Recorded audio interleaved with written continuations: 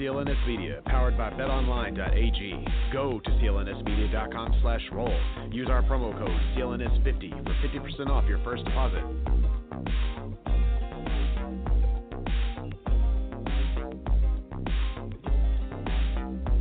Make the ground shake.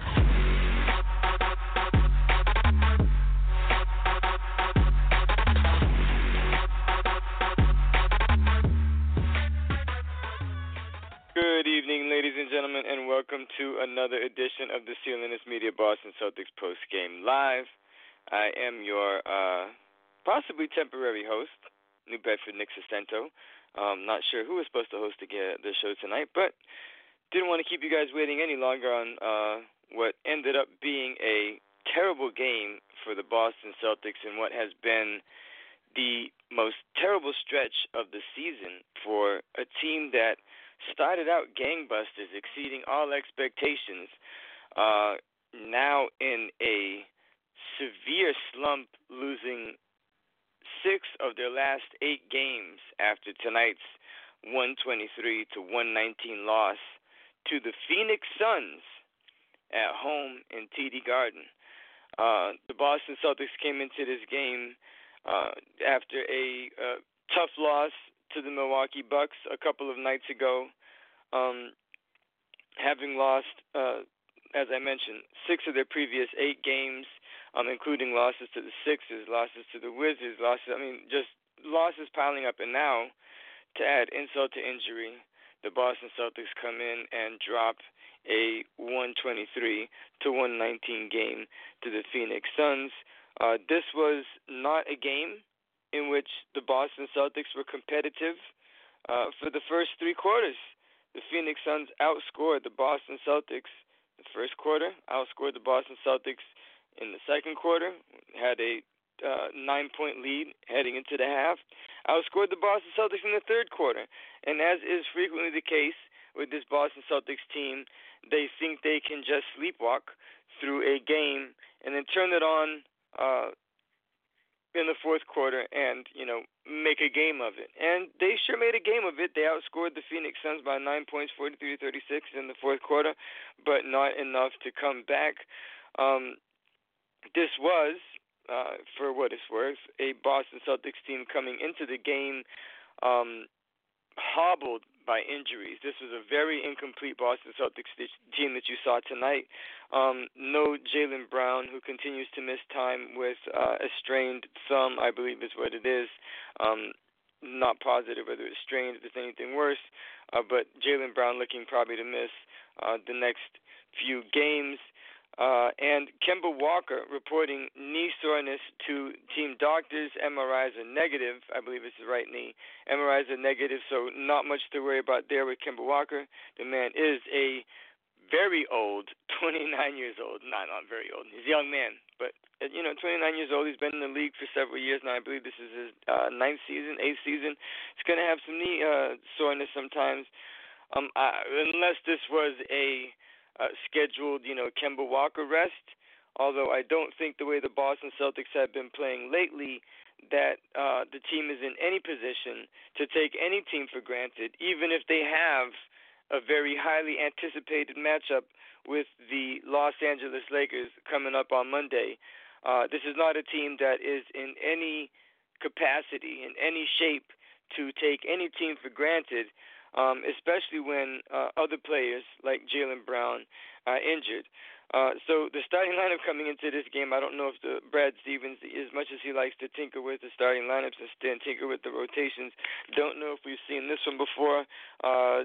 Daniel Tice at center, Jayson Tatum at power forward, Grant Williams playing the other power forward. I guess that Jayson Tatum would have been the small forward, Grant Williams at power forward, and Gordon Hayward.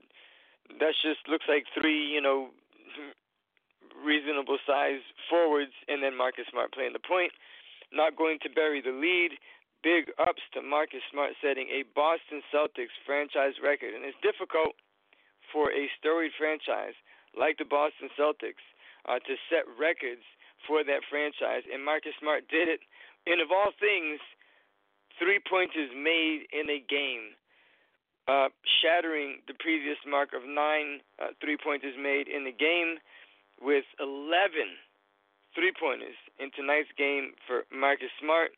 Nearly all of his 13 field goals were three-pointers, and not only did he set the record with 11 of 22 three-point shooting, but he shot 50% from three, so and even better than 50% from the field. So fantastic game, 37 points, 5 rebounds, 8 assists, 4 steals for Marcus Smart, and only 1 turnover. Extremely efficient game for Marcus Smart, who came through for a team that was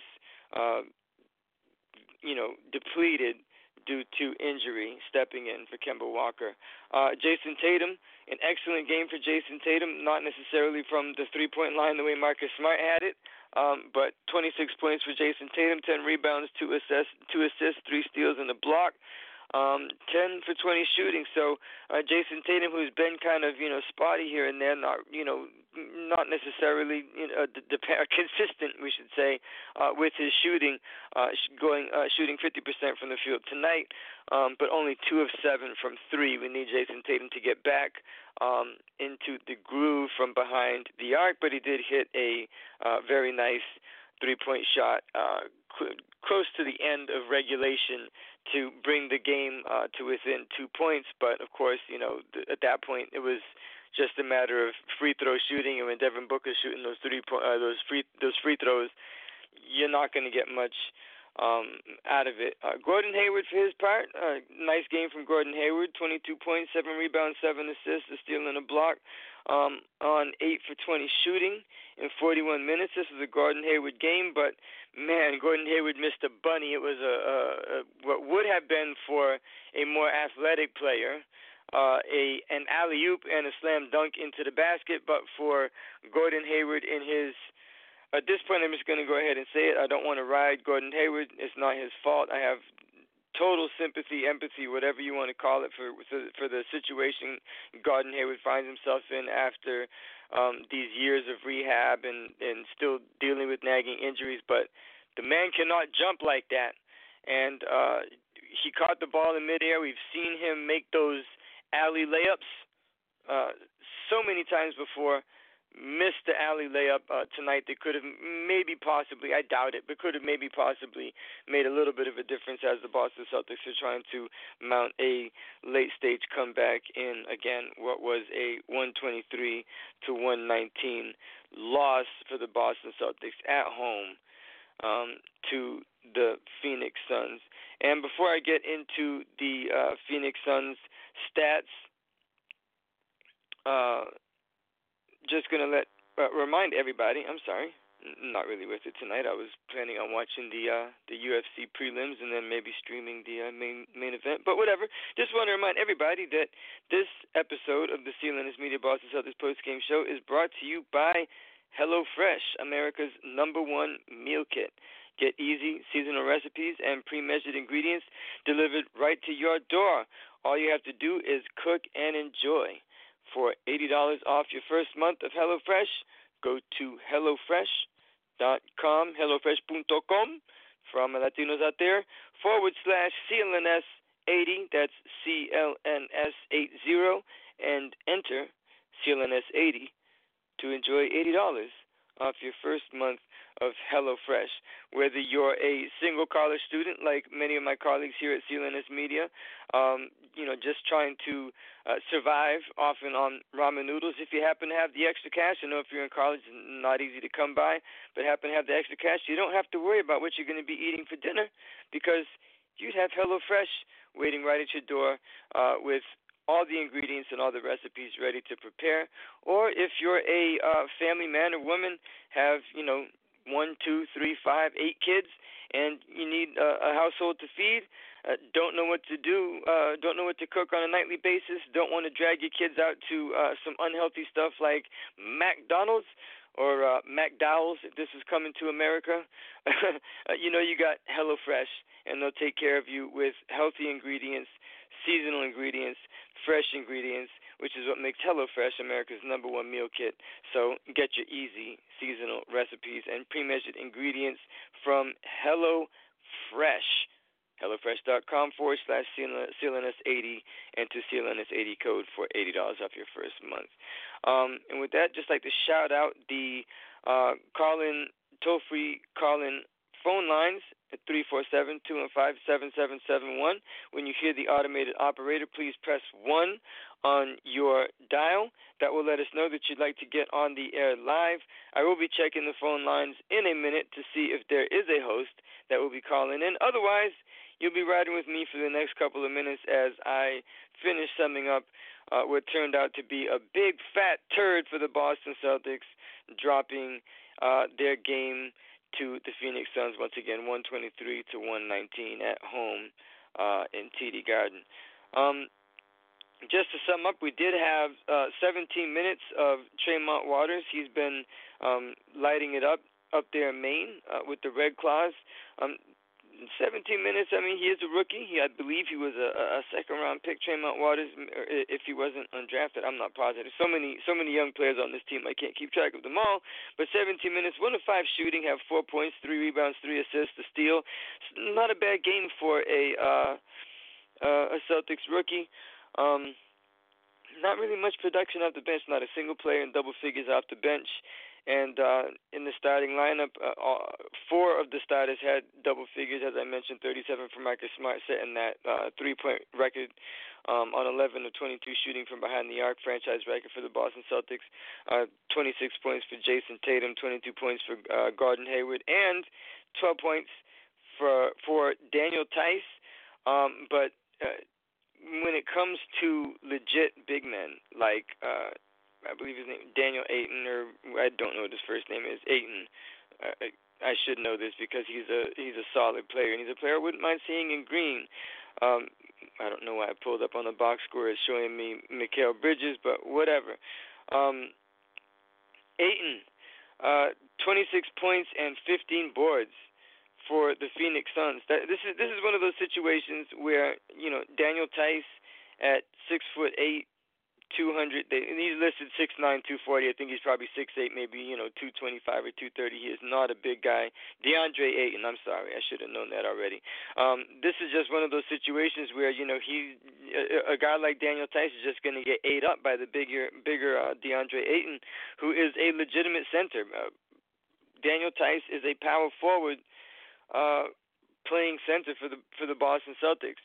And I know this has been a topic of discussion for virtually the entire season amongst Celtics fans about whether or not the Boston Celtics need a presence down low. Not sure if they need a presence from outside, if they need to make a move at this point, but they definitely need somebody that can play some defense down low against some of these big men. Otherwise, it's going to start getting a little bit harder to hang in there at the top of the Eastern Conference, top 4 Eastern Conference seeding. Not to talk about seeding too early, but in the top 4 Eastern Conference places to earn a spot, to earn a home court advantage in the first round and possibly further in the playoffs. If they continue to lose to teams like the Phoenix Suns. 39 points for Devin Booker, not to bury the lead. Devin Booker is just an outstanding player. He's a superstar. I think he's the future of the NBA. If he could do a little bit better on defense, so he did have 2 steals tonight, a little bit better on defense from Devin Booker. If he could turn himself into more of a two-way player, I think he's just the ultimate. He's a weapon. And there was nothing the Boston Celtics could do tonight to stem the tide for a motivated Devin Booker. 39 points, 10 rebounds, missed a triple-double by 1 assist, 9 assists, 2 steals. As I mentioned, DeAndre Ayton, 26 points, 15 rebounds. I don't know if it's pronounced Michael McHale. I do not follow the Suns, so I apologize to all the hardcore NBA fans that know the names of every single player on every single roster. Bridges, the small forward for the Phoenix Suns, 26 points. Don't know how when you have a player like Jayson Tatum. Play some defense, man. Don't let Bridges score 26 points on you. Dario Saric, 13 points, 11 rebounds from him. The Phoenix Suns just you got 3 players in 25 plus points, and then a third that had 13 points and just too much. The Phoenix Suns shot 47% from the field, 42% from three, as opposed to the Boston Celtics, who shot 44% from the field and 36% from three. So, there's your difference. And I've been defending the Boston Celtics. They've been in the top 10 in total team rebounding for most of the season, and they've been in the top 10 for most of the season in total team blocks per game. But in this game, they got out-rebounded hard, 52-39 by the Phoenix Suns. And once again, that just goes to show, you have Grant Williams, who's maybe 6'7", in, those big-soled, K-Swiss or Fila sneakers, probably more like 6'6", playing up front along with Daniel Tice, who is maybe 6'8" or 6'9", in some nice stilettos. Not to criticize Daniel Tice, just saying, very small front court against a bigger, more potent front court with probably the best offensive player on the court in Devin Booker most nights, and that's not just against the Boston Celtics, but against most teams. Devin Booker is going to be your top defensive player on the or offensive player on the court. With that, I'd like to see if there is anybody on the CLNS Media Boston Celtics toll-free call lines. Once again, that number is 347-215-7771. I do see area code 603. Not sure if this is the host who's supposed to be hosting, but if it is, I will gladly turn the show over. If not, we'll just have a chat with whoever it is if they feel like chatting live on the CLNS Media airwaves. Area code 603, what's up? What'd you think about this Boston Celtics loss, 123-119 at TD Garden? It is who you think it is, to quote Denny Green. I am. Oh my goodness! I should know your area code by now, Joe Show. I sat here listening to the elevator jazz, waiting for a host to pop up. I was texting the boss, Bobby, man, you need me to cover the show because I don't hear nothing. And then I was like, you know what? Screw it. I'm just going to jump on and talk about this flying turd of a game. But here we go, Joe Show. Let's hear what you have to say because I've been chatting for way too long. No, you've done a great job, as you always do. Anybody who's listening new tonight, understand that Nick Sacento is literally an OG when it comes to the CLNS Media broadcast of the Celtics postgame live. But I will tell you this, Nick, couple of things. Number one, yes, Bobby tagged me today to host. However, he caught me mid-workout for my old man baseball team. We had an indoor practice tonight, so I will qualify my next two statements by telling you this. I did not see a second of this game. Oh, yes, sir. I still play No, brother, I still play competitive baseball, 9 innings, 2 umps, wood bat. Everybody has their passion in life. I was never tall enough to be a baller, so yes, you can start playing that drop. I wish I was a little bit taller. I wish I was a baller. I wish I was a baller. I wish I had a girl in the hood. I would call. There you go. Yeah. Exactly. But I wasn't. At 5'11", that's not real, and I wasn't a point. I ended up gravitating towards towards baseball, and to this day I still play baseball competitively. Never been able to shake that. However, it doesn't change the fandom that I have for the Boston Celtics. That being said, as much as I could easily drop trow and take a huge deuce on tonight's game and bring out individual pieces of the game that I did not like, I'm going to hold that back because I didn't watch a ton of it, and the parts that I did see were so ugly that if you tell me that that's the sum of all parts, then I don't really want to talk too much about it. But I will tell you this. The one stat, you mentioned it in your monologue, I saw it on TV, heard it on the radio, and been reading it on Twitter for the last 10 minutes, is that Marcus Smart, as you know, Isaiah and I fight for the championship title of president of his fan club, said a Celtics. Let that sink in. For the listeners that are just calling in, the listeners that have been listening to you and I go back and forth, you and I with any of the other co-hosts on this, they know you and I love Marcus Smart's game. That being said, let it sink in that Marcus Smart tonight set a Celtics franchise record for total number of made three-pointers in a game. Think about the legendary Celtics that have come in the past All right, and you can look as far back as the 80s if you want. You go Bird. All right, Bird, yeah, dropped a bunch. Ainge was on that team. Ainge was known as a post-up three-point shooter. Ainge didn't touch that. You know who touched that? First, after the Larry era, after the Danny era, after the Greg Kite era, you can go in with Isaiah Thomas did it. Who else did it? Antoine did it twice. He did it in 01. He did it in 02. That was if you remember, Nick, and I know you do because you and I are similar in age, yet I am definitely your older brother. That was during the wiggle phase.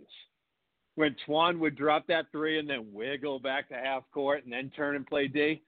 That's when the that shoulder happened. shimmy. 01, 02. Oh, goodness, It was so great. But that being Employee said, number 8. you Absolutely. Exactly. But you really I don't want to cut you off, but I just know, want to say, anybody out there that is thinking about buying a Boston Celtics jersey, there are 2 jerseys that you can never go wrong with on this current roster. 8. One is agent number 8 because there's already been a Walker that won number 8 for the Boston Celtics that will never be forgotten. He will forever be a Celtic, even though he got his ring somewhere else. He will forever be a Celtic. He played all those years with Paul Pierce until Paul Pierce, got the Hall of Famers around him. And number 7, because whether or not Jaylen Brown, and you know how I feel about Jaylen Brown, didn't play tonight, and I think he's probably the best Celtic on this team, or will be very shortly. Even if Jaylen Brown doesn't somehow stick around, there was D. Brown, and I'm just old enough. I was a little jit, as we say here in Florida, and I'm going to get a little bit of the slang from Florida. When I was a little jit, I remember watching D. Brown and doing the dab dunk in the dunk contest. He wore number 7. So if you need a Brown number 7 or a Walker number 8, you can never go wrong with those 2 jerseys. People ask you, what jersey should I buy? Buy one of those 2. They'll never go out of style. Anyways, continue with the Antoine Walker reminiscing. No, so I'm just saying, when you look back at this game, when you look back, regardless of the outcome was disgusting. Let's just figure it out. I don't want to really talk about where this team is going right now because the direction is towards you, Nick. It's south from Boston. It doesn't look really good right now.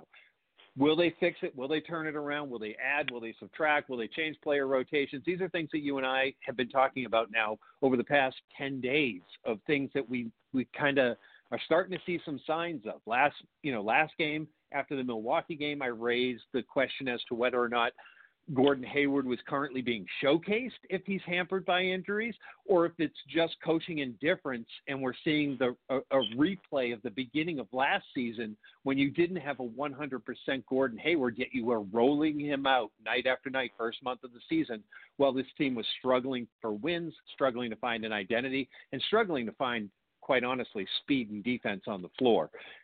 So here we are. It's January 2020. It's 18 months, basically 16 months removed from this point in last year. What are we doing with Gordon Hayward? At this point, does he need to go back to that role of being the sixth man, as you brought up in the last broadcast that we did, being that sixth man off that bench, that go-to guy, the guy that's running the point on that second unit? Is that what you need to do to Gordon Hayward to get a consistent level of play out of him night in and night out? I'm not 100% sure. I was slightly impressed with the way he stepped up tonight. But, dude, I got to see more than one good night, 2 bad nights, 1 good night, 3 bad nights, 1 good night. I got to see a better pattern than that if you want to be somebody who's in the starting 5 of a championship level NBA team. Yes, sir. Consistency, please. And I'm glad that you mentioned, this point last season, because that was one of the things that I did before jumping on the air, was I looked at the Boston Celtics record at this point last season. And at this point last season, the Boston Celtics were in the midst of, I believe, winning 10 of 11 games. They were literally, I think, 2 wins into a 10 of 11 game win streak on January 18th of last year. So, I mean, was this around the time they're in 2 completely different places, even despite all the drama from, we all know what happened as the Boston Celtics head into the All-Star break. They were screaming at each other on the court, and the player who remained nameless was, kicking up dust and, throwing people under the bus. And when the team didn't seem like it was really all in one piece. I'm not sure if that was even a phase when that player was out for a brief period of time. But last year on this date, the Boston Celtics, I believe, were 2 or 3 wins into a 10 wins out of 11 game streak, and now here they are, having lost 6 of their last 8. They're going in, like you mentioned, in the absolute wrong direction. They're heading south, and by south I mean they're starting to look like the Orlando Magic and not the Boston Celtics, because this is not what you want to see. And I agree with you. I liked where you were going before I started talking about jerseys like a moron. But this should be a show, because I think we can lament this, and maybe if you want to do a little bit deeper dive in the 15 or 20 minutes we got left on the show, I mean, we can kick it for however long you'd like.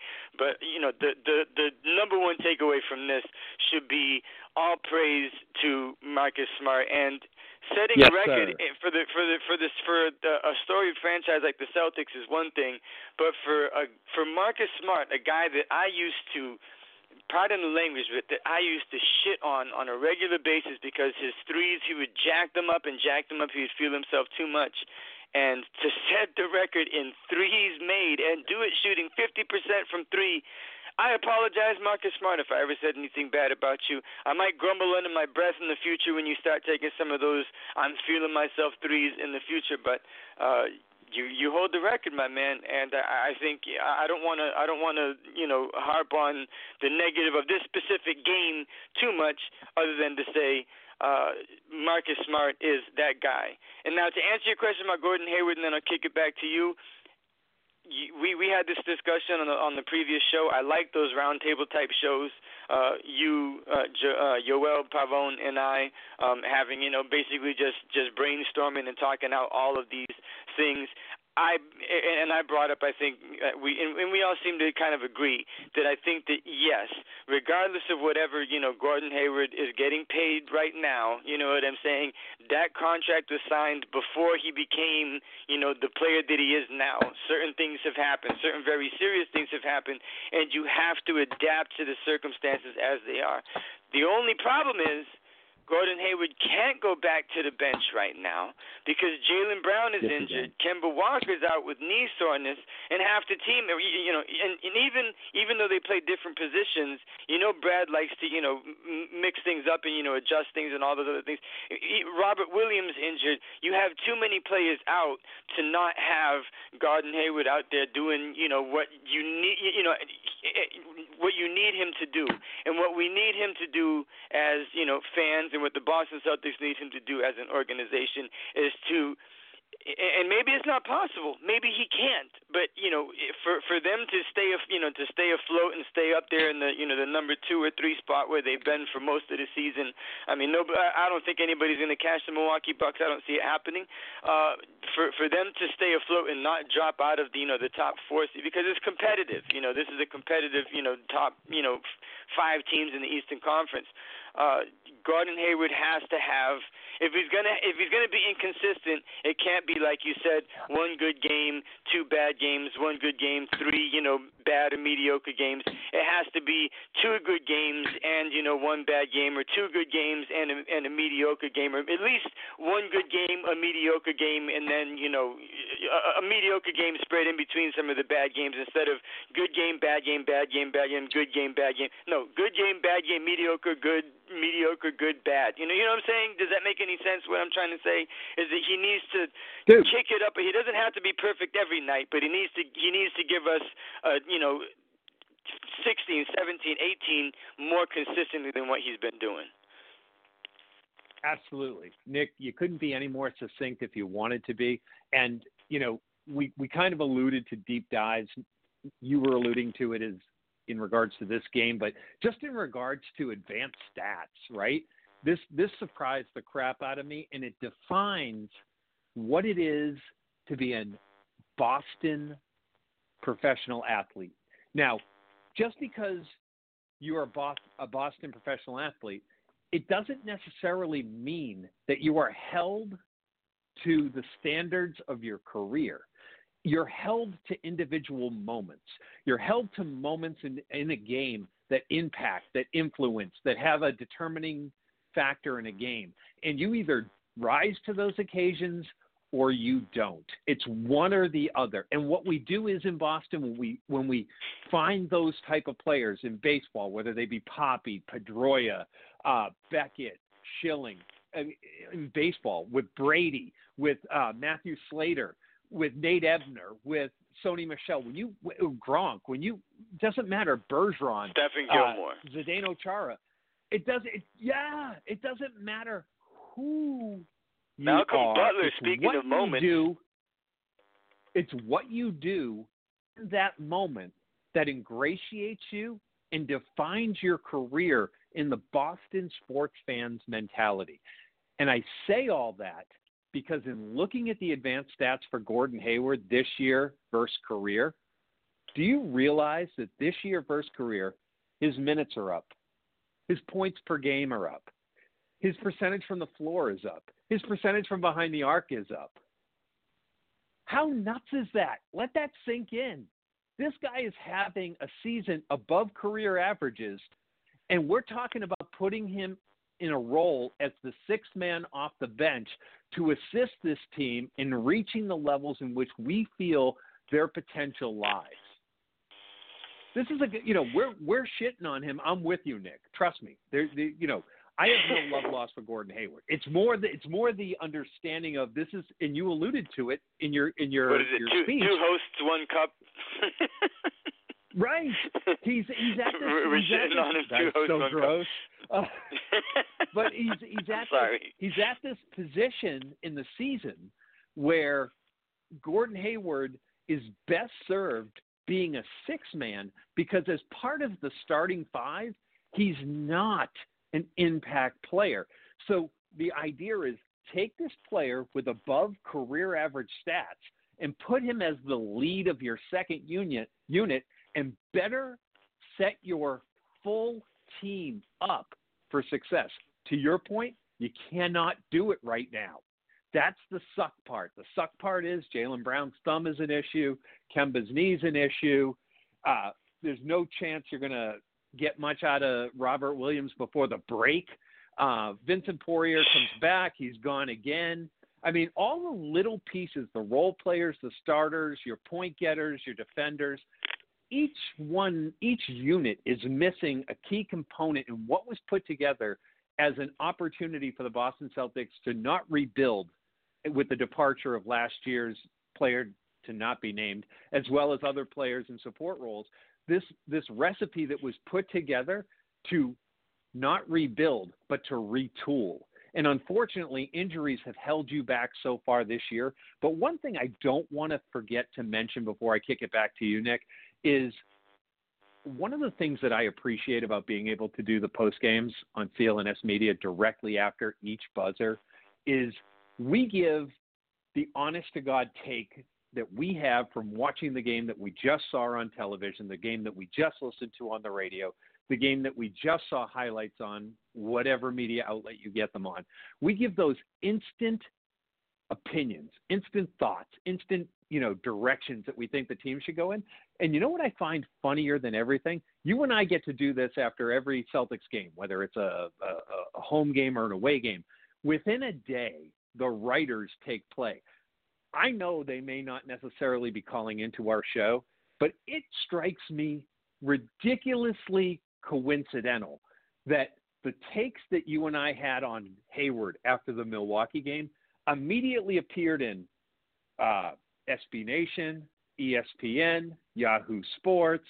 I was blown, NBA.com, articles about whether or not Hayward should become a sixth man. You and I talked about that minutes after the game, yet a day later, there it is in print. Do we get accredited? No. But I'll tell you one thing. I appreciate doing these post games with you because I know that you and I are setting the agenda that people are then turning around and talking about. We're creating, we're putting things out there, we're putting ideas out there, we're putting, concepts out there that, that circulate and give people food for thought. Would be nice if they would stop stealing my takes, but that's okay. It would be really nice to hear if this take was getting from Nick Sacento at CLNS Media. Boom. That would have been nice, but we don't get that. We just get sources say. Sources say. I mean, I don't know. I'm not a source. I'm just a guy that watches, basketball. But I was the managing editor of my college newspaper for a couple of semesters. You could reach out. CLNS Media is a credentialed media outlet. So it's not like people don't know who CLNS Media is. I remember one time, I forgot what the question was, one of our colleagues, Yoel Pavon's brother, Joe Sway, asked a question of one of the players after the game, and that question got played. They didn't show his face, but you could hear his voice, and it was a kind of a little viral moment in terms of the, like the ESPN, talk shows and Fox Sports, FS1, talk shows, and they played that moment over and over again. Don't think that, those more well-known, those bigger, probably wealthier Boston media sports outlets don't know who CLNS Media are, because they do. They know who CLNS Media is, what CLNS Media is, and who CLNS Media are. Do they listen to the shows? Do they tune in? Well, it's how many times do coincidences happen? And this is not to say that it's me or you or any single individual one of us putting it out there, but we as CLNS Media, and I'm not going to sit here and toot the horn too long, but, this is there are other post-game shows, but this is the longest-running post-game, podcast. And like you said, immediately after the game. And these aren't things that we've had time. Some of the things we bring up that we see, things happen, reoccurring, themes in the games and things that have happened. So we've thought about some of these things. But we're coming, after what we just saw, and we're coming live on the air, and we're talking about what we just saw and giving our, immediate take without really having any time to, to go over it and revise it. There's no rough drafts and, final copies. This is, straight, raw, uncut, and unfiltered. And hey, if somebody out there is listening, feel free to, put me on the staff. I can do this in writing too. But other than that, it's fun. I enjoy doing it, and I enjoy, especially when there's somebody like you, Joe Show, that that has the analytical mind, the hoops mind that you do, that can bounce ideas, and our fellow co-hosts like Yoel Pavone and Taylor McLeod, and of course the boss Bobby Manning, Snotty Drippin, and the rest of the CLNS Media Matt staff. Rory, everybody the list has something goes on to contribute. and on. Absolutely. And one of the things we should point out is, since that you, myself, and Joel were the triad for the Milwaukee Bucks loss, we should absolutely point out that his brother Joe Sway and Joel run the Causeway Street podcast, which is lights out good. If you have an opportunity to listen to it, you should subscribe to it on iTunes. It's the Causeway Street podcast. Joel Pavone, Joe Sway, they kill it week in, week out. It's a definite listen. Absolutely. Can't go wrong. And, since we're promoting things, I know that you, Joe Show, have your Brain Droppings podcast. I think you're still doing that, aren't you? Little project. Yeah. So throw you a little shout out. Maybe you can, tell us what that's about. I know it's not always sports related, if even, sports related at all. Just get deeper into the mind. Speaking of deeper dives, we're going to do a Greg Louganis into the mind of Joe Chiquette with, Brain Droppings. You can, find out what he's thinking on any number of issues, whether it be, I imagine sports gets in there sometimes, probably baseball, very heavily baseball-oriented. But maybe even, deep philosophical issues. The episodes that I've listened to, very thought-provoking and insightful. So Brain Droppings, check out that podcast. And if you want to read the things that I think about the Boston Celtics when I'm not on the post-game show, you can go to the Bleed Green. Boston Celtics Bleed Green is Boston Celtics with Bleed Green in parentheses. There are other groups that are perpetrators. They try to pretend to be us, but they're not. The Boston Celtics Bleed Green group on Facebook has nearly 95,000 members, the largest Boston Celtics fan group on Facebook. There is nobody that even comes half as close. So if you want to, hear that, we have a good staff. We keep it, clean, keep the spam and the clutter out of there. And, a lot of the insight, I bounce my ideas off some of the people. Now, there's obviously trolls like there is in every group and every social media context, but I bounce some of my ideas off of, the people that are in there as well. And I kind of get a feel, when you have close to 100,000 fans of the Boston Celtics from all over the country and in many instances all over the world that are, feeling the same thing, that are watching the same games. You kind of get an idea for how the Boston Celtics nation feel about certain things. And one of the running jokes is whenever the Boston Celtics lose, somebody always has to post, the Boston Celtics lost, who are we trading tonight?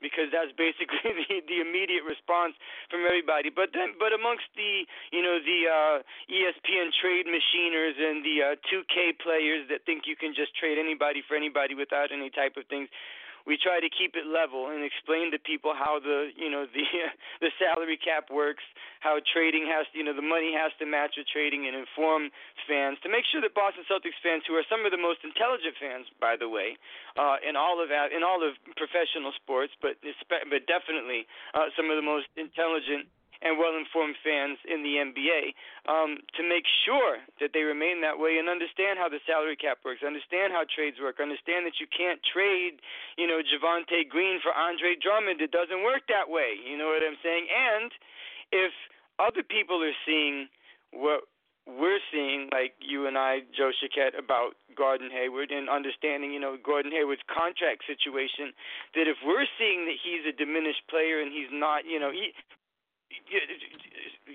career stats are not linear because that's factoring in his rookie year where he didn't do all that well in those years before his prime. So it's factoring in everything. So when he came to Boston, people expected something similar, close to the Western Conference All-Star. And of course he had an injury that he couldn't control. That's not his fault. You just got to, like I said, you got to deal with where things are now. But there's when it comes to those type of things, you have to understand how contracts work, and that's one of those things that I think that we focus on. So Boston Celtics Bleed Green, the Brain Droppings podcast, Causeway Street with the Pavone brothers. There's all the offshoots.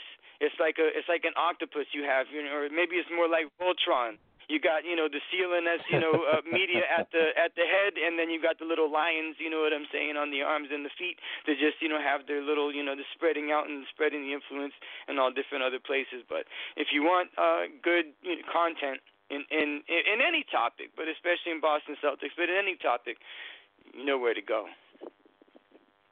Oh, man. That was so sweet. I don't even know how to follow it, but I will. I'll just say this real quick. I do, I'll just mention the Brain Droppings for one quick second because it's a side project that I do and it does not involve the Boston Celtics. I love talking, whether I'm talking NBA, Boston Celtics, Red Sox, Patriots, Bruins, Celtics. It really doesn't matter to me when we're talking about professional sports in New England. However, as any sports fan knows, you can get burnt out on sports over time. So I created the Brain Droppings podcast to basically – it's not a simple format where I drop a new episode every week. I drop episodes when I have content to drop.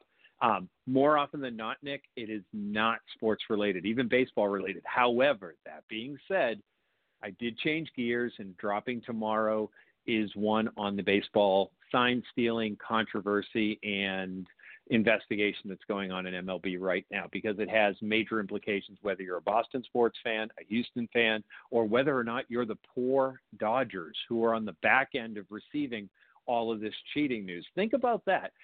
Sometimes it's hard to think someone cheated. Now think if it's your spouse that cheated. That's even harder. And that's what the Dodgers are dealing with. So we're going to delve into that on my episode. Just real easy stuff. I try not to do too much sports, a lot more life anecdotal stuff.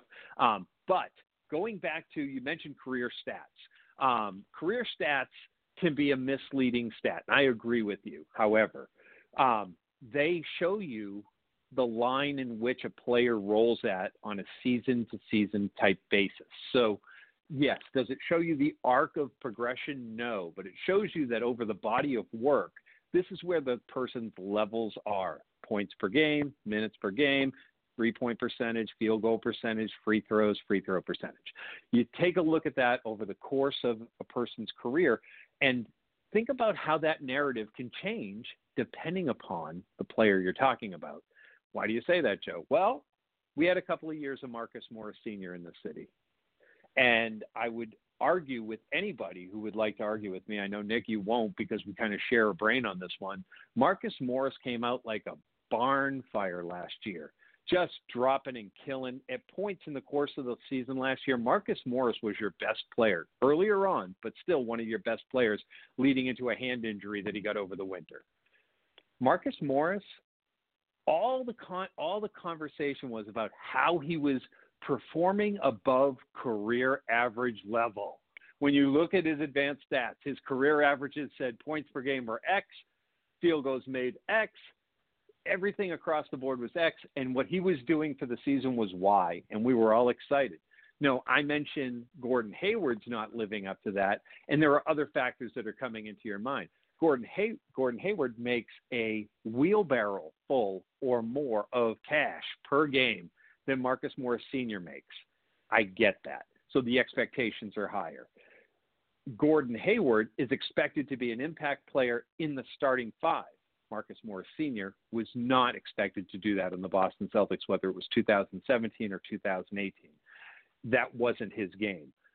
I get that. However, the overlying argument regarding whether or not we look at a player's career stats versus how they're performing in a current year is still static across the board. You're either at your career level, below your career level, or above your career level. And my argument on Gordon Hayward is, from a statistical perspective, the dude is outperforming his career averages over the course of his NBA career. That being said, in Boston, that's not what we measure our athletes by. Where Gordon Hayward is lacking is he may be blowing away his statistical stats from his career stats, and he's not blowing them away. He's above in all, but not by leaps and bounds. That's not it. He's not impacting games. He's not a deciding factor in wins and or losses. He's not an impact player. And in Boston, in most NBA cities, we require our star athletes, our athletes with high expectations, the starting five, the starting 11, the starting 9, the starting 6. You expect them to perform at a high level. You're not getting that from Gordon Hayward. You're getting the efficiency, the output, the stats. You're not getting the impact. And I think that, unfortunately, is lending itself to what I call the J.D. Drew syndrome for Red Sox fans. J.D. Drew, Mr. Lunch Pail, go to work every day, doesn't give exciting interviews, doesn't talk to the media, doesn't do dances after home runs, acts like he's been in the end zone every time he hits a home run. J.D. Drew, hated in the city of Boston. I dare any Red Sox fan to take a look at J.D. Drew's stats prior to the Red Sox versus at the Red Sox and then leaving the Red Sox. Dude had his best years in Boston, but was never ingratiated to the fan base because he did not have an impact on wins or losses. That's my flaming hot Cheeto take of tonight, Nick. Bang!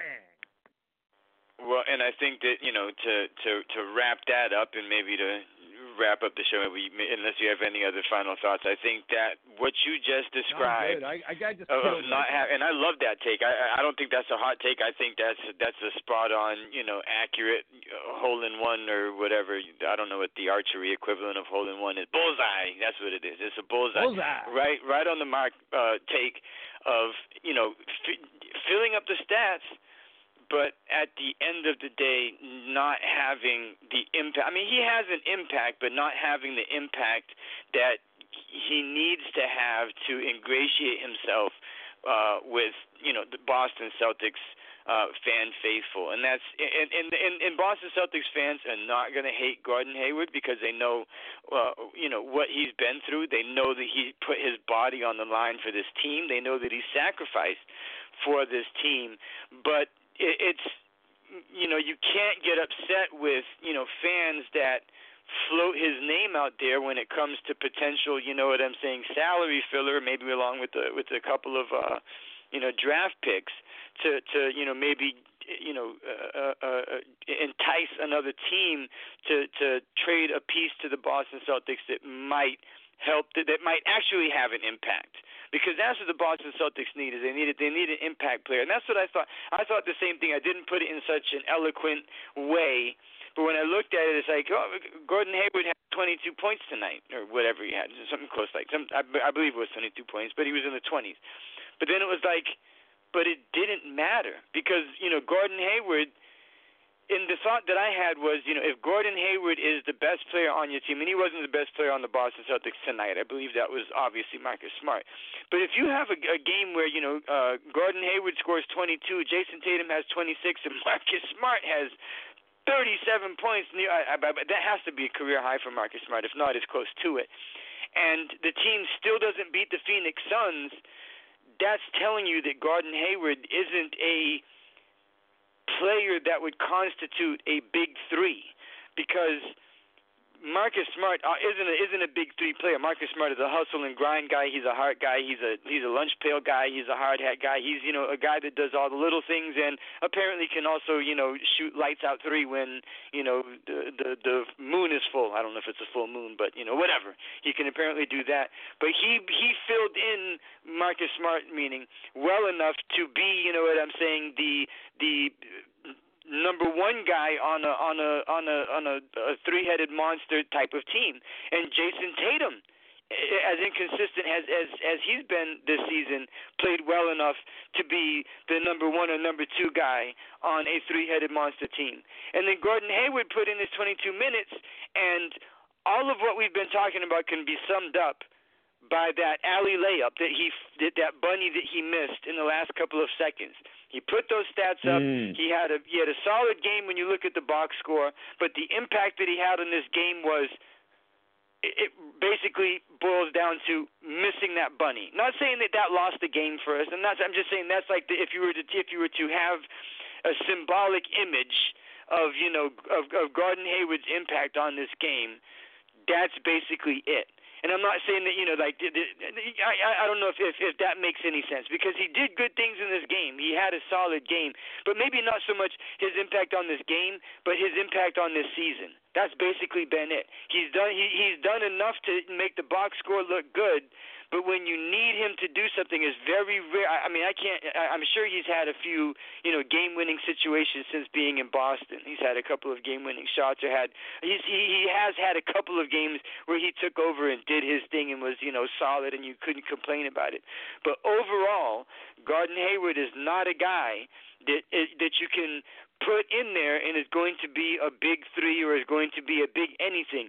Gordon Hayward is a guy that, at best, and his game is nothing like Al Horford, but his role for the team is basically an Al Horford type role. He's a guy that's going to, put some buckets on there. He's not going to put this team on his shoulders, but he's going to put, get some buckets out there to keep you in the game or to keep, to do his part.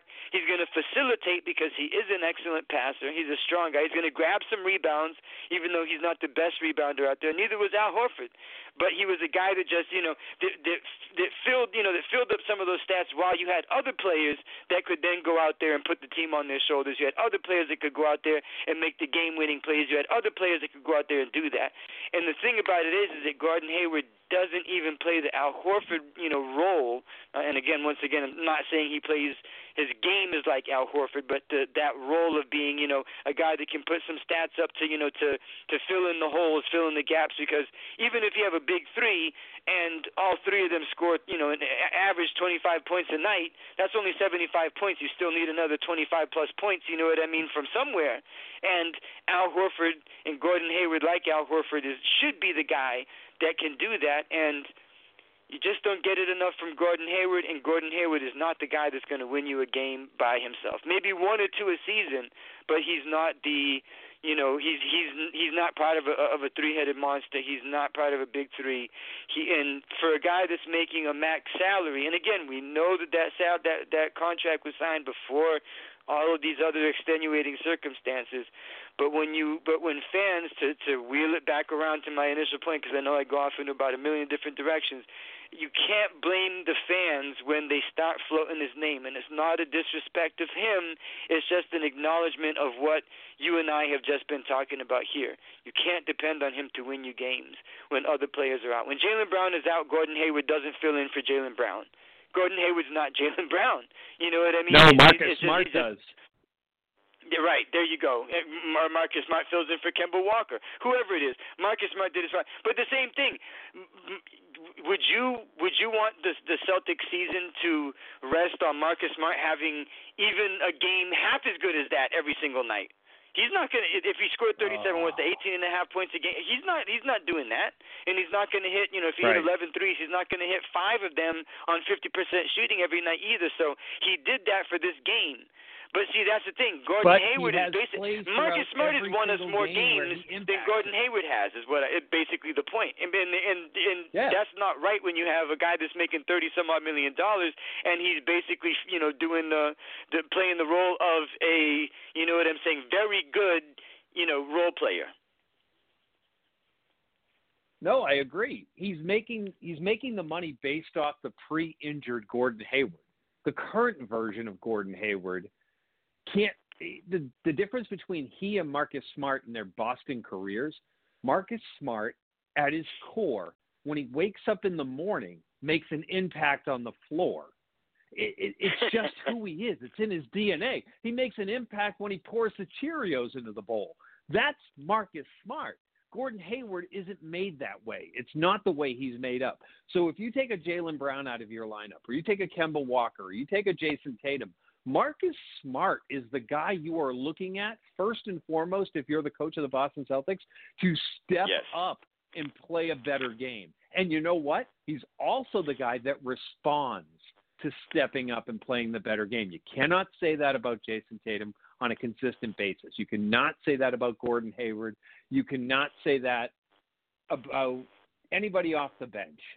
Because you look at the bench's production tonight, it was ridiculous. Ridiculous.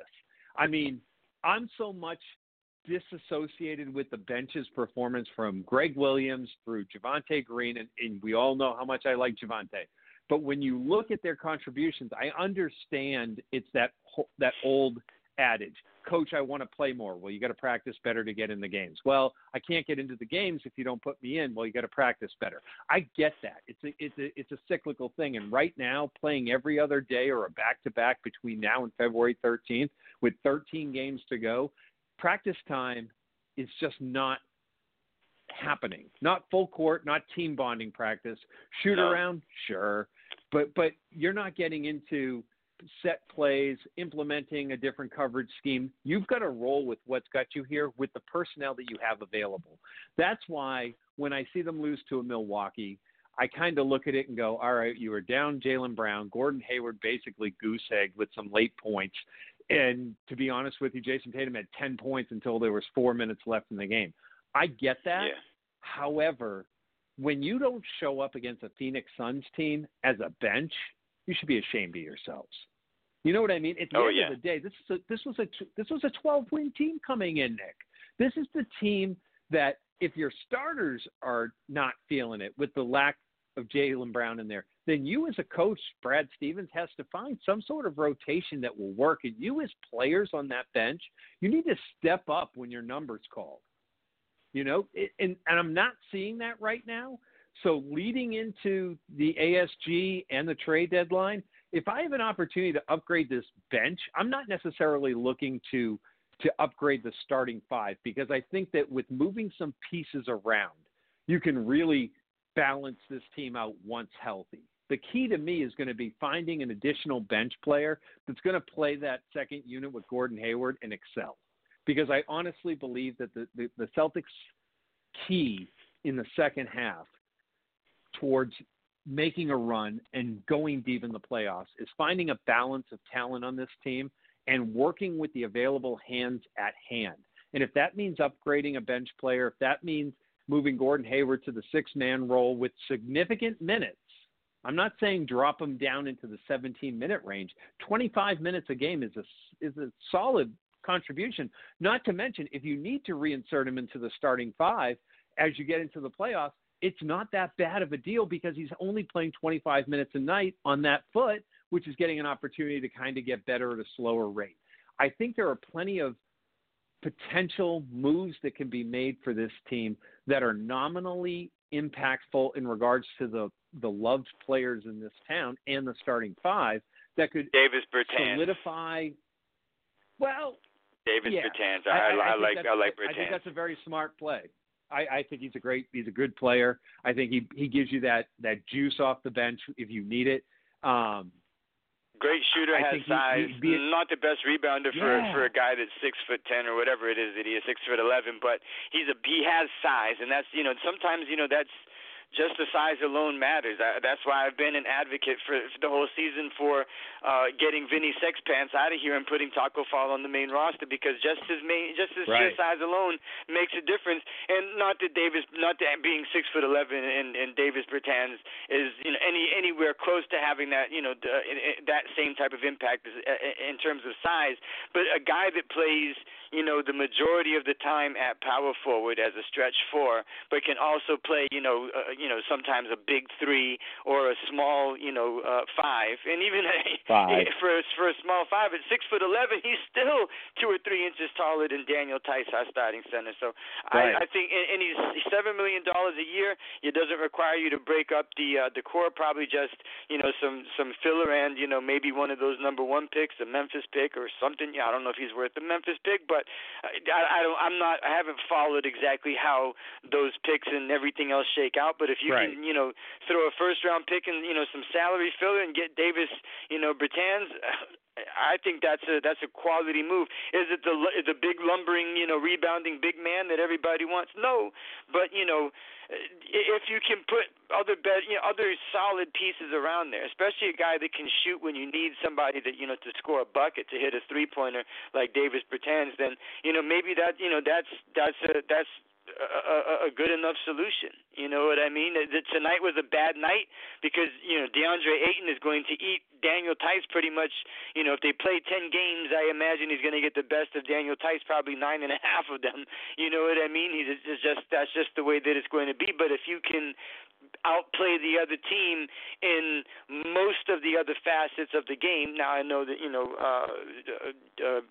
Devin Booker, you're not going to necessarily outplay him offensively, but there's no reason, if the Boston Celtics were healthy, and I mean obviously this is an anything but healthy team, you have more than enough weapons, more than enough firepower to outscore and beat the Phoenix Suns. That's really not a question if you have a healthy team. But Davis Bertans is that type of guy that I think more often than not, most teams don't have a center like DeAndre Ayton, or a center like Joel Embiid, or a center like Karl Anthony Towns. So which do you need more? Do you need a guy that's going to come out there that can stretch the floor, has some size, that can hit 3-pointers and make some plays like that? Be effective against pretty much any team in the NBA, or do you need do you want to trade for a $25 million plus per year player like Andre Drummond, who does you good against maybe 5 or 6 teams in the league? You know what I mean? Sure, each one has his vices and his virtues, but I think that unless you can do something where maybe and I don't want to keep harping on Gordon Hayward, but a Hayward for Drummond, and I don't see why Detroit would do that unless they really just want like a Drummond fire sale. But anything short of that, I don't see putting together any of the core pieces just to get a big man that you really only need. I mean, when I say need, I mean necessity, that you really only need against 1/5 or against, like I said, 5 or 6 teams in the league, because other than that you can get by without having a solid top flight big man. So a guy like Davis Bertans at $7 million, I like that move. I think that move is a nice move, but I don't even see. This is where we've reached the point where we're done with the Suns game, and now we're talking about possible moves. So I'm gonna end my diatribe with that. I think a minor move is, unless you can find someone, and again, I do not want to hate on Gordon Hayward, but unless you can get a real impact player for Gordon Hayward, pretty much straight up, maybe throw in a couple of extraneous picks or something else to sweeten the pot. Unless you can do something like that, because I don't think Gordon Hayward is the future of this team. I just don't. I don't think it's going to happen. I think Gordon Hayward will maybe get slightly better, maybe slightly more consistent, as he, continues to work through or deal with whatever these lingering issues are with the nerve damage in his foot, with whatever's happening with his hand. But I don't think you're ever going to get a $30 million Gordon Hayward again. It's not going to happen. So unless you're moving Gordon Hayward, I don't think Danny Ainge should make any moves that's going to disrupt the main core of this team moving forward, which to me looks like definitely Jaylen Brown, definitely Kemba Walker. Kemba Walker signed a 4-year contract, and I would hope definitely Jayson Tatum. If I fully believe Jayson Tatum is going to work out his inconsistencies and his kinks, and he's going to get his game together. Because look at this, the jump that Jaylen Brown took now between his third and his fourth year. I think you can probably expect something similar from Jayson Tatum, next year after his third year going into his fourth year. Those are your core players, and if you can add a nice young big stretch forward like Davis Bertans without disrupting the core, I think that's a better move than trying to fulfill this weird obsession with having a lumbering big man that can compete with those 5 teams in the league that have super dominant big men. No, I think you literally nailed it, Nick. I mean, point in and point out. It's hard to argue. I mean, at the end of the day, this Celtics team has 13 games left going into the ASG. It has questions to be answered. It has injuries to be healed. It has games to be played. And as we progress through the next 13, I think we afford ourselves the opportunity to really get a strong hold, especially going into the All-Star break, on what this team's true needs are going to be. As players come back from injury, as player rotations tend to settle because you don't have a lot of turnover in the roster, we're really going to see where these glaring needs are going to be in February compared to where they were in October.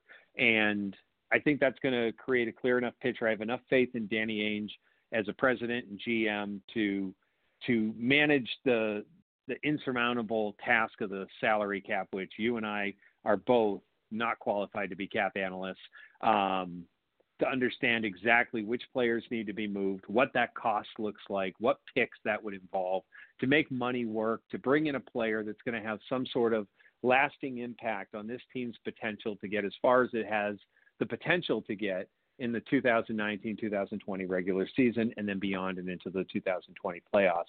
My deep-seated hope is that it's a minor move with a major internal move that affords this team the opportunity to reach its pinnacle of potential and push itself as far as that's going to take it.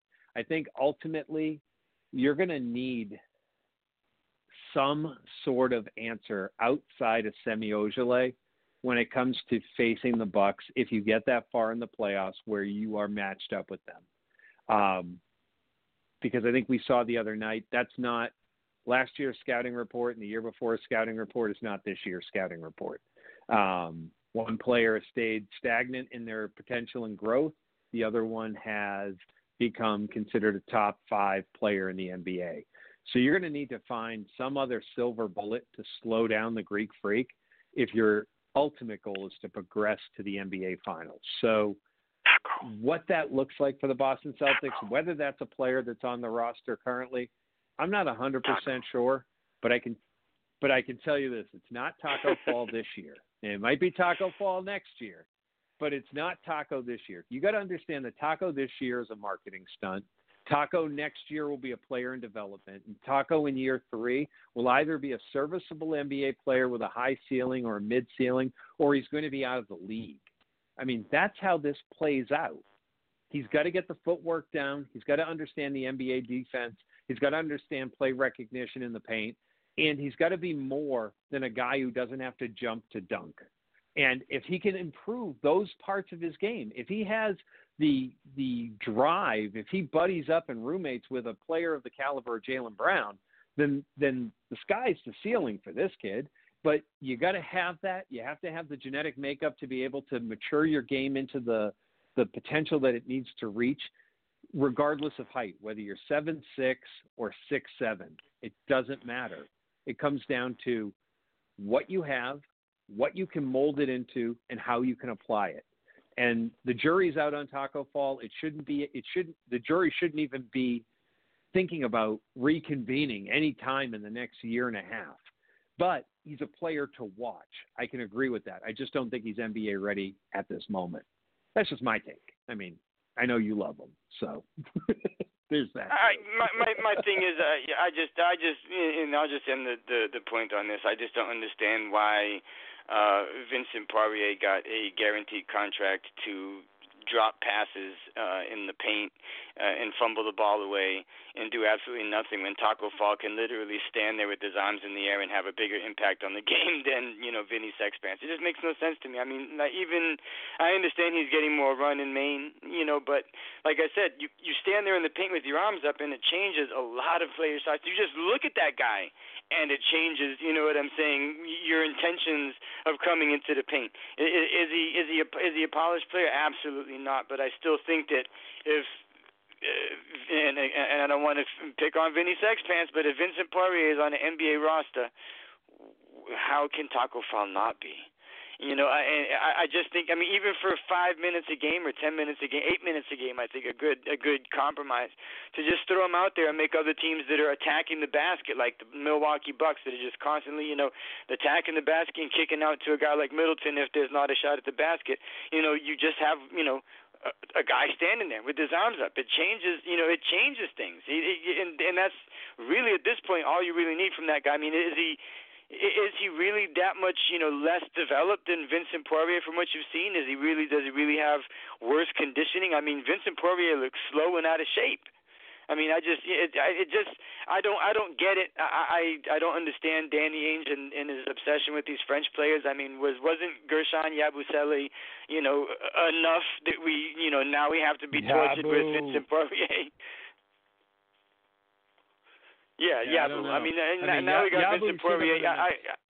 I think the upside for Taco is just better to me personally, and I know that Poirier was a very solid EuroLeague player, but maybe that doesn't always translate. And I mean, my question is, why haven't the Boston Celtics hired Kevin Garnett to come in and start working with Robert Williams and working with Taco Fall and working with some of these these big guys to show them the things that that Kevin Garnett could. I know there's nobody quite like Kevin Garnett, especially Kevin Garnett in his prime. He was a non-buff version of Giannis Antetokounmpo. He was to me, I think he was a better, Giannis Antetokounmpo in his day. The MVP version of Kevin Garnett. Well, yeah, I think maybe not lockering up with Jaylen Brown, because I don't know what Jaylen Brown can really. I suppose there are fundamental aspects that Jaylen Brown could, instill in somebody, in a player like Taco Fall, a young player like Taco Fall.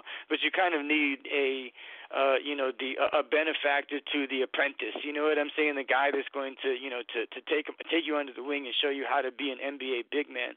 And there's nobody that I can think of, within the Boston Celtics right now, because they haven't really had a big man for so long. That that can really show these type of players, these type of developmental players, what to do and how to get the best out of them in the quickest amount of time, because this team clearly needs something. Earlier in the season, I didn't want to mess with a good thing because this team was rolling on all cylinders, and this will be my final observation for tonight. This team was rolling on all cylinders. It was exceptional. It was fun to watch. It was incredible. It was it was the most fun I had watching Celtics basketball in the past 2 or 3 seasons since IT left, because IT was so exciting. It was fun. You wanted to pull for the little guy. You liked the underdog story of IT coming from being a sixth man to actually getting MVP votes. You know what I'm saying, or being considered for the MVP. I think he was like third or fourth that year that he had that incredible season with the Boston Celtics. That you finally have a season that's this fun after 2 seasons of just win or lose, just wanting to sit in a warm bath and let out your veins, and then we have this fun, and then all of a sudden it's all come crashing down. And I think, all we're really doing here is just kind of grasping for answers at this point. The show is, at that point, at that stage in the show, the end of the show, where we're just grasping at anything. I agree with you. I don't want to see a major move. I don't want to see any, of the core players moving forward, because I think when we talk about core players now, I think this is the phase we've done the Gordon Hayward experiment. We've done all that other stuff. I think Danny Ainge needs to look at the players, and I know that Brad Stevens may disagree, because maybe that's one of those things that's really keeping Gordon Hayward in the starting lineup and really keeping Gordon Hayward afloat here in Boston, is that he's Brad Stevens guy. He's a Brad Stevens player, but I think at this stage you got to look to what the next 4 years are going to look like. And I think Kemba Walker is more than a suitable, star, more than a suitable leader. He's unselfish, especially when you got two burgeoning rising stars like Jaylen Brown and Jayson Tatum. But there's still, some extra pieces. And I think, if you keep Gordon Hayward for the rest of his contract, for the remainder of his contract, he opts into, I think, the last year of his contract, and you can add a guy, and I'll just stick with the Davis Bertans thing, because I've just been, talking about him, but it could be anybody. And you can add somebody that shores up the bench, or they can give you, an extra added dimension that you maybe don't have. I mean, we don't have really a 6'11" sharpshooter on this team. We don't have that. So, I mean, Davis Bertans would add something this team doesn't have. I think now is a time where it's kind of like, I didn't want to think about it before, and I still don't want to break up any of the chemistry. I just don't even know. This would be how I close it out, and you can close it out with this, and I'll mute myself on my phone. Do you think if the Boston Celtics were theoretically to trade Gordon Hayward for something, it doesn't matter. Let's just say a generic player, because I don't want to factor in whether or not that player would have any impact on the chemistry of the team. But do you think losing Gordon Hayward would disrupt the chemistry of this team and the potential of this team, or do you think that it would? Because my opinion, I'd love to hear what you have to say, Joe Show, but my opinion is I think that if Gordon Hayward were gone, I don't think you would lose much of the intangibles or much of the spirit or heart, or you know what I'm saying? Like I don't think you'd lose much of the chemistry. I think the team would be able to recover from that loss. As much as I'm sure the locker room likes Gordon Hayward. I don't think anybody has any beef with Gordon Hayward. I would imagine he is a fantastic person. So I don't think he's a problem in any way, shape, or form. So I'm not saying that. But do you think that if he were traded, it would be like, and I just had this discussion with somebody on one of the social networks, whether it's Twitter or Facebook or something, of the trades that Danny Ainge has made at the deadline, and I mentioned the Perk for Jeff Green trade, and the person that I was discussing it with said, well, Perk wasn't doing all that much. He was coming off an injury. He wasn't doing all that much in his contribution. I said, yeah, but if the last two seasons didn't prove it, it's chemistry has as much of an impact as anything else. And if you were to go back and look at the quotes or read the quotes that have come out since then about how the Celtics players felt about the Kendrick Perkins trade, it really devastated that locker room. Even though Perk wasn't doing all that much on the court, it devastated that locker room because he was a glue guy. Now, we can say similar things. Gordon Hayward, he has occasional good games, but when you really need him, he's missing the alley layups. You know what I'm saying? So, do you think the Boston Celtics would be dealt a blow they can't recover from if Gordon Hayward were traded? Do you think it would disrupt the locker room that much that it would that the Boston Celtics couldn't recover? Wow. It's actually it's two questions. Would the Celtics recover from trading Gordon Hayward? Yeah, they'd recover because you'd have to send a ton of money away and you're getting a ton of money back.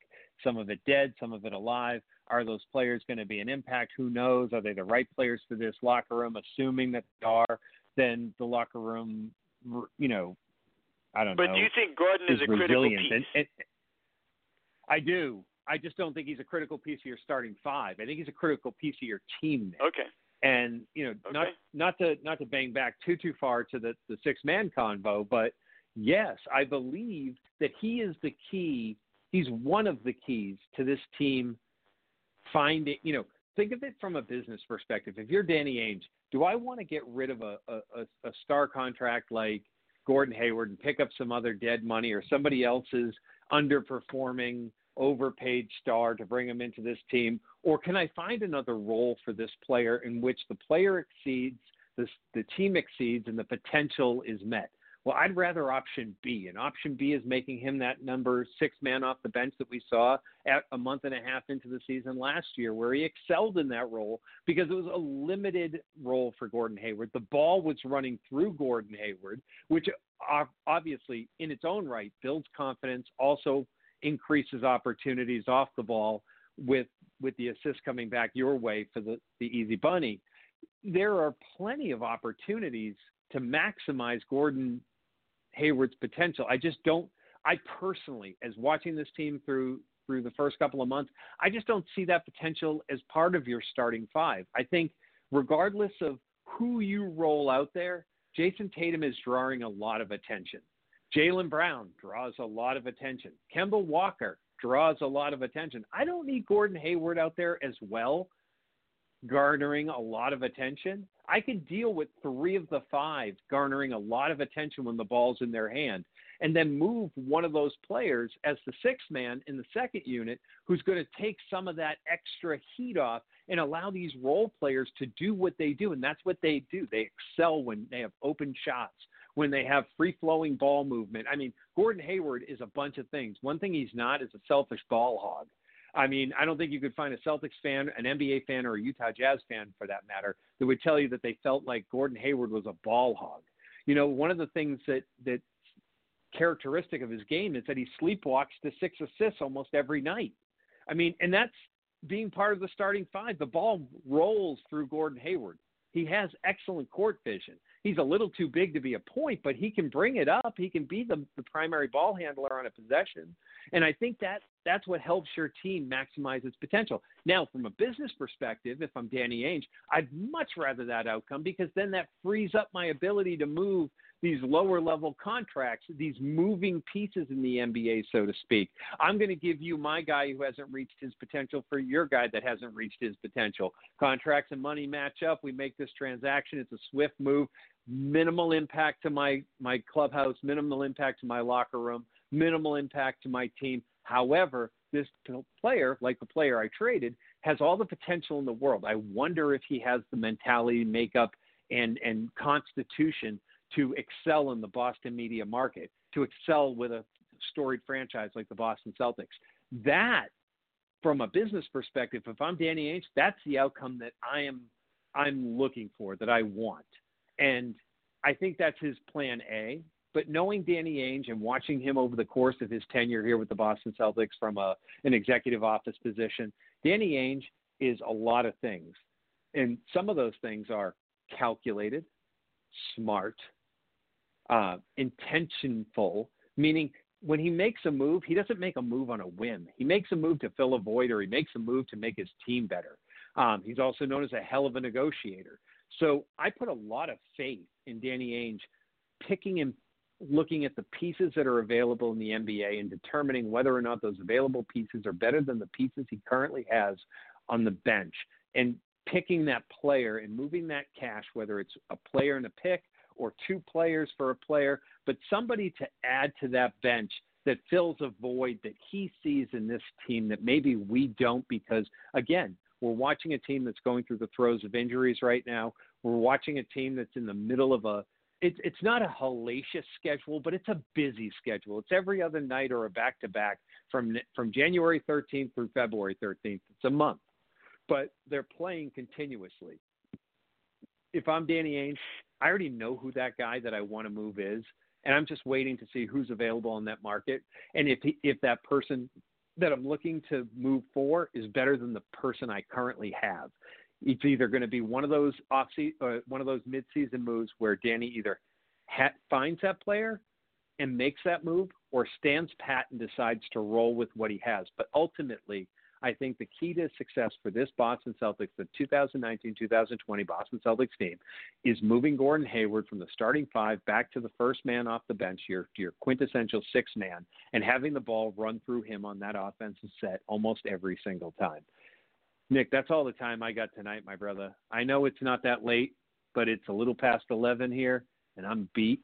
So tonight's game, I'm putting in the little wooden box, storing it in the corner, looking forward to the next one. Hope I get another opportunity to do post-game with you. As we mentioned earlier, in lieu of listening to this podcast again, I'm going to make sure I check out the Causeway Street podcast. My podcast drops. You have your Facebook page with 95,000 subscribers, which is unreal, with amazing content. Dude, I'm tapped out. I'm done. Have a great night, my brother. Take it easy, Joe. Show appreciate it. As always, it's a pleasure to host these post-game shows with you. Fantastic analysis, and I couldn't agree more with what you just said. And just to wrap it up, I think if it's not Gordon Hayward, I'm not sure it's going to be necessarily a player that hasn't reached his full potential, unless that player is just a filler. It may be a player that's not yet even on the Boston Celtics roster. Maybe it's a draft pick and just some random players that fill out the contract requirements to match money. But whatever it is, when we get to the point where we're talking about, potential moves and all that other stuff, that means that the game wasn't all that great, and we've exhausted all analysis of that game. So once again, the Boston Celtics dropping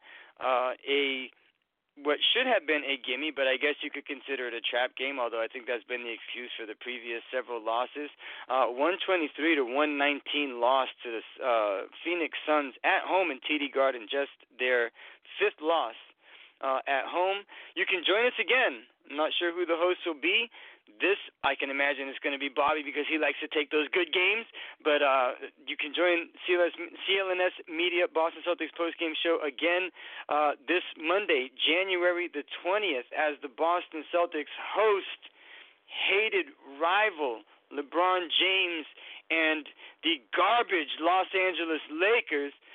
Game starts at 7:30, so that means the postgame show should kick off sometime around 10, or pretty much as close to the end of the game as possible. So make sure to join CLNS Media this Monday, January 20th, for the next episode of the CLNS Media Boston Celtics postgame show.